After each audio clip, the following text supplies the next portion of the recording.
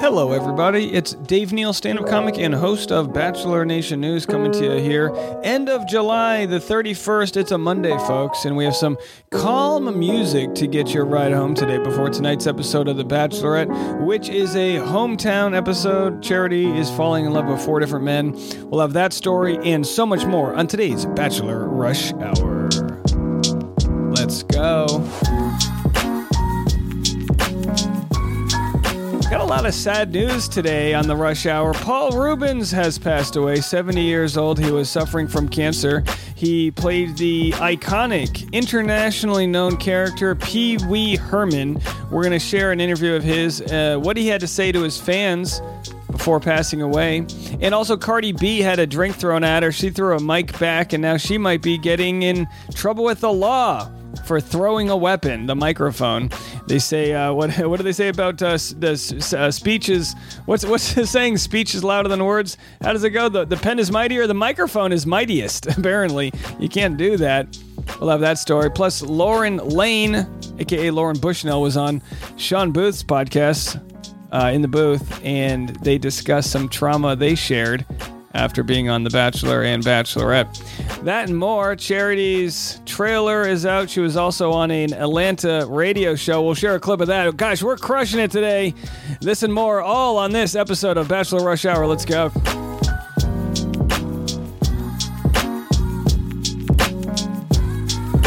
Okie dokie. Yesterday, I spent the afternoon with Reality Steve and Courtney Robertson. Reality Steve was in town for his high school reunion. Was it his, I think it was his 75th high school? I'm kidding, Reality Steve.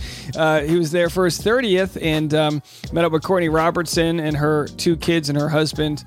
And we had a nice day at the beach. I got a lot of new tea to share with you. Not from that conversation so much, but if you want to hear my chat with Reality Steve, it's on his daily podcast right now. You can go check that out. All right, let's cut the music and get into our first story here.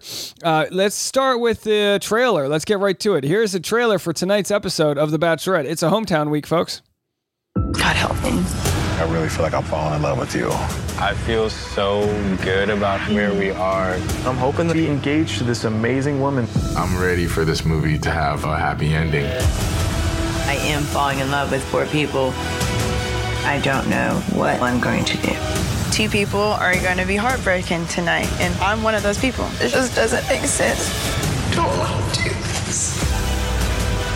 Coming up on The Bachelorette tonight. That's again at 8 o'clock East Coast. They've changed it back to 8 o'clock. So we'll be live at 7 with our pre-show live stream. And then in a moment, I'm going to share what Lauren and Sean had to say, Lauren Bushnell and Sean Booth. So we'll get to that story right after a quick word from our sponsors. We have 2 sponsors today.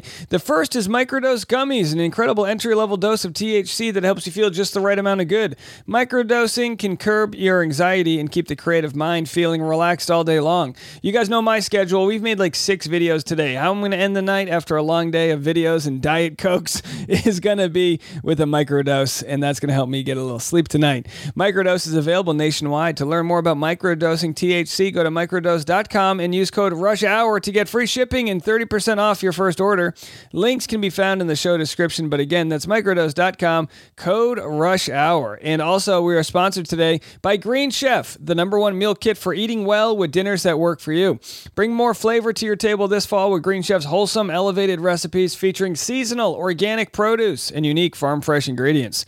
Green Chef has options for every lifestyle: keto, vegan, vegetarian, fast and fit, Mediterranean. And if you don't know, Green Chef is now owned by HelloFresh, and with a wider array of meal plans to choose from, there's something for everyone. I've switched between Green Chef and HelloFresh. As you guys know, they've both been sponsors here, and now our listeners can enjoy both brands at a discount with me right now. Go to greenchef.com/rushhour50 and use code RUSHHOUR50 to get 50% off plus free shipping. Isn't that wild? 50% off. Half your meal is off if you use the code RUSHHOUR50. All right, let's get into it. Lauren Bushnell and Sean Booth recall Bachelor producer evoking emotions through crying and music. We're probably going to have this as a featured story tomorrow, but this is in Us Weekly right now. Here's what Lauren had to say on Sean Booth's podcast, In the Booth. And we're sitting there like this, and he's like, what if he doesn't pick you or whatever? And I think he could tell that I was just kind of like shutting like off, like to protect myself, which I've realized is something that I do. So I wasn't really showing any emotion. And I think he wanted to like draw out emotion in me. And so like he started to cry. Like he was like, did he ever do that to you? Yes. They'll start playing music on their phone, like really sad songs. And you haven't heard a song in like 8 weeks. You're like, oh my God, that feels so good. See, I didn't hear a song. He just like started showing emotion and like started crying. But it was like, by the way, could you imagine that if they're like, here, want to see a video of a Marine returning home to his dog? And you're like, here, want to see a video of parents finding out they're about to be grandparents? It's always like one of those, want to watch a video where it's America's greatest home makeover? You know, those videos always make you cry. Want to see a kid audition on America's Got Talent? Yeah, okay. In that moment, I realized that like, it was like fake crying. Like he wasn't really crying. And then that whole... it like put me in this weird place where I was like, oh my gosh, like, where am I? And what am I doing? I had this like weird. All right. So there she is. Absolutely fantastic. Describing the producer manipulation. And if we go, I didn't have this planned, but Bethany Frankel, we've discussed a ton about what she's got going on with regards to her lawsuit that she might be filing. And again, I don't even know with who. Would it be against Bravo? But she's gotten power attorney Brian Friedman as her power attorney, and she's discussing all of the ways in which she thinks that reality TV stars are being manipulated. She posted this: the time for talk is over. This is the reality check, the reality reckoning. It's cool until it's not. Like many other movements and like the ocean, things feel calm until the big set of waves comes, and you better be able to ride them or get out of the way. Things bubble underneath them, surface. People in big business take advantage and pushes until someone has the courage to push back. And so the Variety article is titled Bethany Frankel enlists power attorneys Brian Friedman and Mark Garagos in fight for reality star protections. This is going to be war. So my question is, will this be a class action lawsuit? And will there be people like Courtney Robertson, like others that have been villainized on The Bachelor? And will they be able to, I don't know, recoup some damages from having their characters destroyed on the show? Realization of they have an agenda, and it's not bad. He's just getting me. His agenda in itself is not bad. He just wants me to open up and show emotion, and I'm not doing that right now. I'm shutting off. And shut off she did. But again, you know, it can also be used in ways that can be super manipulative. Apparently, Courtney Robertson is going to have Chad Johnson on her podcast. And I get, she teased this on Reality Steve's show. But if you guys remember, Chad Johnson like punched a wall or punched a door. He did something like that. And it was teased to be this vicious moment of aggression. Well, she's going to share exactly why he punched that wall. Maybe there was a mosquito that he was trying to kill. Like, who knows what actually went down. But very fascinating stuff. And in other news, we had 4 videos today on the YouTube channel. So many videos are just crushing it right now. And I'm not going to share any of them with you. This is all 100% content, brand new for the podcast. But one of the videos was the breakup rumors, and we kind of pieced together the 3 different rumors. There's a rumor that Caitlin Bristow and Jason Tartick are no longer together because she didn't have a ring on her, but others are saying, well, she was at the beach. Who brings the ring to the beach? And then another story is that Danielle and Michael are no longer together. And the third story is that Greg Grippo and Victoria Larson are no longer together. So it's a very visually driven story as we compare different photos that might prove or disprove whether or not they're together. But I will say this. On today's Patreon behind the scenes episode, I tell you specifically which couple I know is no longer together. Again, don't share this publicly. It's information I am not allowed to share publicly, but I may have information that one of those 3 couples is broken up. If you want to listen to that, go to patreon.com/Dave Neal. Why do I make it Patreon only? Because the information's not out there, so I'm only showing it with my membership-only community for as little as $5 a month. You can be in on all the tea that we can't air publicly, patreon.com/Dave Neal. So we've got another story that's going to be making the news this week, and that is Michael A. is apparently going to be discussing what the hell went down on his season of Paradise and responding to Sierra Jackson. This is going to be a big story. Trust me, folks, when I say that. So we've got the whole detail on the YouTube channel, but as you know, I've been known to jabberjaw and turn a 3-minute story into a 12-minute. It's really an art at this point. How can I make something so short last so long? Well, that's the Fantasy Suite question, isn't it, folks? So here's what Michael had to say. Bachelor Dirt on Instagram posted, "Michael A., you dirty dog," and shared what Sierra was saying, which was that Michael A. kept Sierra along, waiting for Danielle to arrive, and said they were dating before Paradise. Sierra also said that he was talking to Jasenia and had set up all these other conversations before the show. Well, Michael's response on this Instagram story said, "Lies, ... and I'll prove it this week." And then others commented from there, and it kind of spiraled into something else. Someone said, "We're all waiting." And someone else said, "Isn't it crazy?" People were saying that's just crazy that they're all still talking about this. But again, it begs the question, at what point do you stop someone from sharing information that you know is not true? Michael then responded, and someone had said this: "You have nothing to prove to these people. I think Sierra needs to get over you and move on with her life. Even if you did what she's claiming, it was Paradise. It's all a bunch of people dating everyone and waiting for the next best thing. It's known like you dated her for a year and then broke up with her to be with Danielle. Or it's not like you dated her for a year. She's getting pretty tiring, to be honest." Michael's response was, "I agree and can't believe she's still talking about this.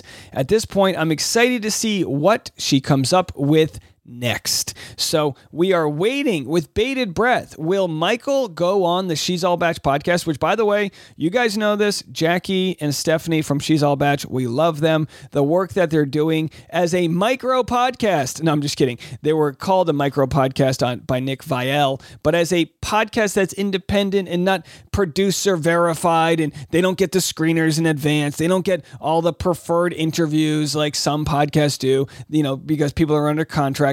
They have to kind of grit and ball their way to the finish line, and they're doing a fantastic job unearthing these stories. True detective work over there at She's All Batch. So very excited to hear how that all goes down. I should also mention I was defending She's All Batch when I was on Reality Steve's podcast yesterday with Courtney Robertson because Courtney had brought up Nick, or maybe Reality Steve brought up Nick, and people think we're all obsessed with Nick. But the idea was that it's just about giving credit where it's due. And Nick, as one of the top podcasts like Caitlin Bristow, has a duty, I believe, to give credit to the other content creators that help this ecosystem survive. Could Nick just exist with his podcast alone? Yeah, sure. Every podcast that's out there is doing their own thing. But when you're a podcast that's kind of gotten your verification, both physically and also metaphorically, from the producers by being a former cast member, you kind of get a boost. You're the big dog. Well, all those other podcasts that are out there, the She's All Batch, the Morgan P Talks, the independent ones, Game of Roses, there's a certain amount of work that has to be done as no-name podcasts to make a name for ourselves. And I just think it would be respectful if if Nick's going to be commenting about certain podcasts like She's All Batch, which he has in the past, rather than call them a micro podcast, call them by their name and give them credit, because they've begun to make a living off of talking about a show without being gifted 1 million followers by being, on the show. That's my thought on that. And I don't think that's me being bitter or whatever. I don't need a shout out from Nick. I'm perfectly fine and successful and happy doing my own thing. But some of these other podcasts, it's about elevating your peers and not seeing them necessarily as competition. And that's going to do it for our Bachelor content. Coming right after the break, we've got Paul Rubens. It's a very sad but fascinating story. And Cardi B will have those stories for you right after a quick word from our sponsor.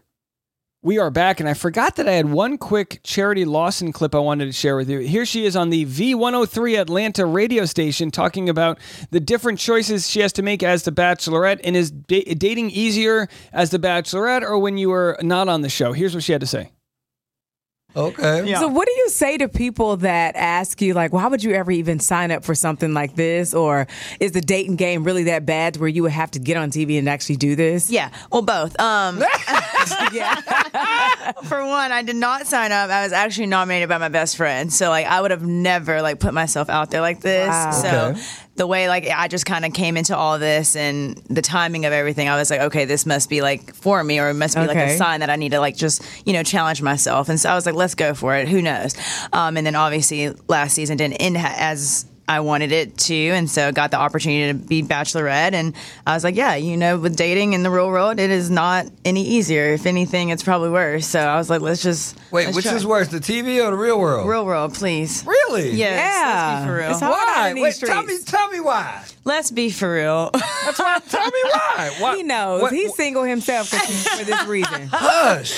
I think it's just like in the real world, you have on the show too, you have to kind of decipher people's intentions. But I think it's with a lot of them, they're kind of also thrusted in the same environment of oh, I got nominated by my friend. Let's take a leap of faith. And they're also kind of in the same boat. But in the real world, you're out here playing, I don't want to say playing games, but it's you're really just it's a bargain. It's oh, if I go on a date with someone, who knows if they're going to be serious with me. And it's this rotation that you're constantly going through. And we don't have time for that. So absolutely, Charity. I would think that they vet them for you too, exactly. before they come on. Right. All right. So Charity does not have time for all of that other dating world. She's vet these contestants and let me choose. And tonight she will on her top 4 hometowns.